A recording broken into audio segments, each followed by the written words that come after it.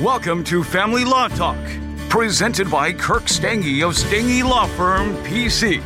Stange Law Firm is a family law firm in the St. Louis metro area with offices in Missouri and Illinois. Now, here's your host, Kirk Stange. Welcome to Family Law Talk. My name is Kirk Stange, and I am a managing partner of Stange Law Firm, PC. Stange Law Firm is a family law firm in the St. Louis metro area. We have offices in Missouri, and we have offices in Illinois. Today's topic is being a peacemaker versus a warmaker. Before we get to today's topic, I should state this. The choice of a lawyer is an important decision that should not be based solely upon advertisements. Further, the information you obtain today in this podcast is general in nature, and it may not apply to specific factual or legal circumstance. Therefore, if you require legal advice, please consult with an attorney competent and licensed to practice law in your specific jurisdiction. All right, again, today's topic, being a peacemaker versus a warmaker. This is a blog article based off a blog article that we posted November 10th, 2010, so a long time ago, more than 3 years ago, on one of our blogs called stlfathersrights.com. A really interesting article, one that I think for me as an attorney has been pretty impactful for me. And in a lot of ways, it expressed my overall philosophy and our firm's overall philosophy in terms of how to handle custody cases, and it just kind of encapsulated it perfectly. Now, I'll state this: I mean, this whole concept. I mean, it's based on an article. I should say the term peacemaker versus warmaker. It's based on an article that I read in 2010. Written by an individual named Danny Gusby, and we cite it on our blog article. So these specific terms are his terms. He came up with this. I certainly didn't. But I think that the way this article frames it is perfect. I think it's pretty brilliant, to be honest, with all the listeners out there. And the theme of the article is this. And like I said, the perfect part about this article is that I think it encapsulated the way I've practiced for probably the 10 years prior to reading this article, but it just encapsulated it perfectly. It's kind of one of those moments like, wow, this individual put into words perfectly kind of the whole approach I'd seen over the decade leading up to it. But the approach is this, which is if you're going through a family law case, there is often the desire on the parts of lots of individuals, or I think just the belief that what you want to do is be really aggressive. You know, you're really aggressive in court. Your attorney's really aggressive in court. Figuratively, you pound on counsel table. You're super aggressive. You show the court and the other attorney that you're super aggressive and you're going to be mean, and that somehow is going to get a positive result in a custody case. Sort of the tantrum approach. In other words, you throw a big tantrum in court, you're ultra aggressive, you go after the other party, you fling a lot of mud, and the idea out there is that this is somehow going to help a parent in a custody case. And this article really nukes this whole idea that being ultra aggressive, that pounding on the table, in essence, throwing a tantrum in the courtroom is going to help an individual trying to seek custody. It just totally nukes it. And the truth of the matter is that for individuals going through custody cases out there, obviously these are very difficult times. I mean, I can't think of a more stressful situation for an individual than to go through a custody case in the family law arena. I mean, when you have kids, you want to be involved in your kids' lives, at least the good parents out there.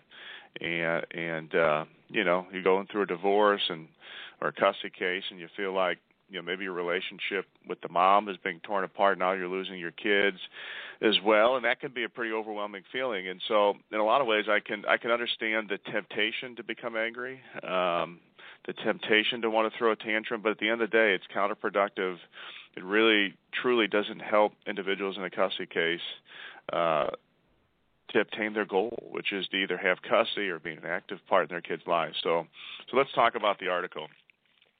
Specifically, what the article talks about is a parent going through a custody case. What's important is to look like a good parent. and I should say look like a good parent, but I mean be a good parent. Show the judge you are a good parent who cares for your kids, and that you're putting your kids sort of above the mudslinging, above the argument, and be a good parent. And to show the judge that you're a good parent, what the article talks about is you need to persuade peacefully. Persuade peacefully. By persuading peacefully, you show the judge that you're even-tempered, that you're the kind of person that can be trusted to have custody of the kids or lots of time with the kids because you're a mature, rational parent.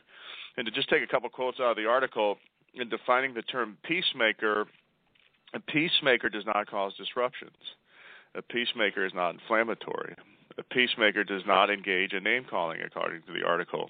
And again, this is the exact opposite of what a lot of people think that they want in terms of their family court representation. Don't be inflammatory. Don't cause disruptions. Don't engage in name-calling. Well, a lot of the listeners out there would say, well, but I think my soon-to-be ex-spouse is evil and vile or isn't a good person. I don't think he or she is putting the interest of the kids first. And there's this desire that it's a good thing to tell the judge that. In other words, paint yourself as a 10 and paint your spouse as a 1, and dad at the end of the day will help in a custody case. And the article says it's actually the opposite. So rather than resorting to name-calling or telling the judge that your soon-to-be ex-spouse or your ex-spouse is evil or vile, what the article says is this, and it gives a quote, which is just a sample of what somebody might say, but it gives some good overall parameters for people out there. So the quote is, Your Honor, I admire my wife's emotional nature when it's loving, but it seems she wants to blame me alone for the divorce. The facts are I picked her, she picked me, we have a child, we've made a mess of our marriage, and we need to shield our child from the fallout. I understand her anger, bitterness, and disappointment. I felt it myself, and I'm finally moving past blaming my wife. So, I mean, again, if you read that quote, what an individual who says something like that is doing is they're persuading peacefully.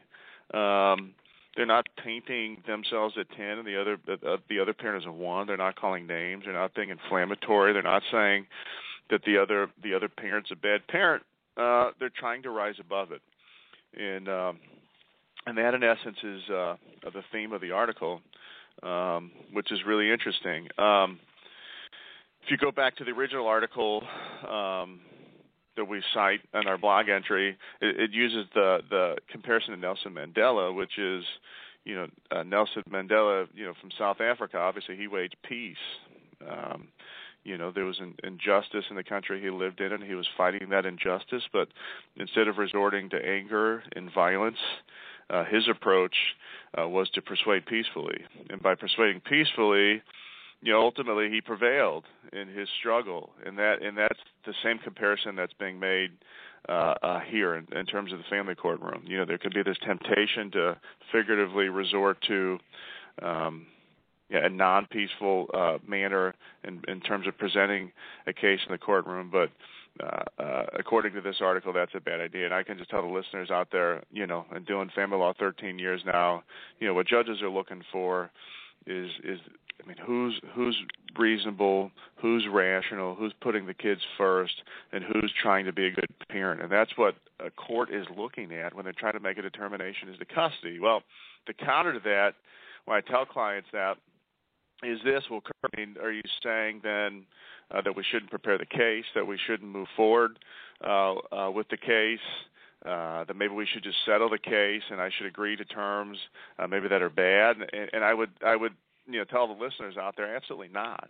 And that's not what this article says, and that's not what we're saying as well. At the end of the day, you can prepare your case. You can take depositions. You can do discovery. You have to do what you need to do in order to present the best possible case in the courtroom. But at the same time, you don't have to be inflammatory about it. You can be professional. You can be even keeled. You can be even tempered about it, and let the other side fling the mud. Let the other side be the angry ones. Let the other side engage in actions that don't appear as if they're trying to persuade peacefully.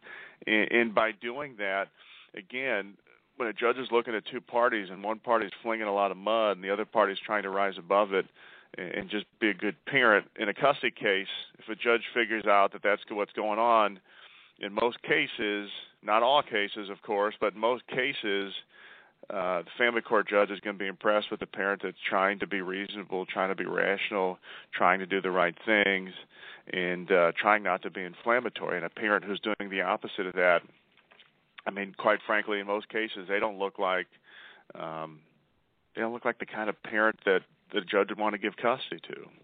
And again, it's the exact opposite of what I think a lot of people think. I mean, a lot of people look at a lot of attorneys' web pages, they look at a lot of advertising, and what they're looking for is an aggressive attorney, they say.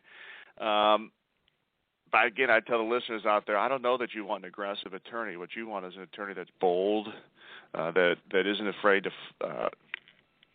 advocate your interest, explain to the judge the positive attributes of you. I mean, you want an attorney that definitely does that. I mean, you want an attorney that's prepared, that knows the facts to your case, that's prompt, that returns phone calls, and that will advocate for you vehemently. But you want them to advocate in a way where you look like the peacemaker, the other party looks like the warmaker, and while the other side's flinging mud, you're not getting down into that with them. You're rising above it, and you're showing the court that you are a parent that has your eyes on what's most important, which is your kids.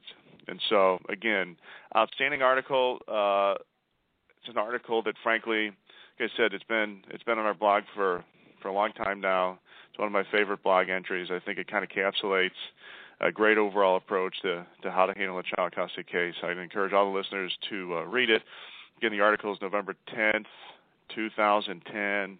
It's on our blog, stlfathersrights.com. You can check that out.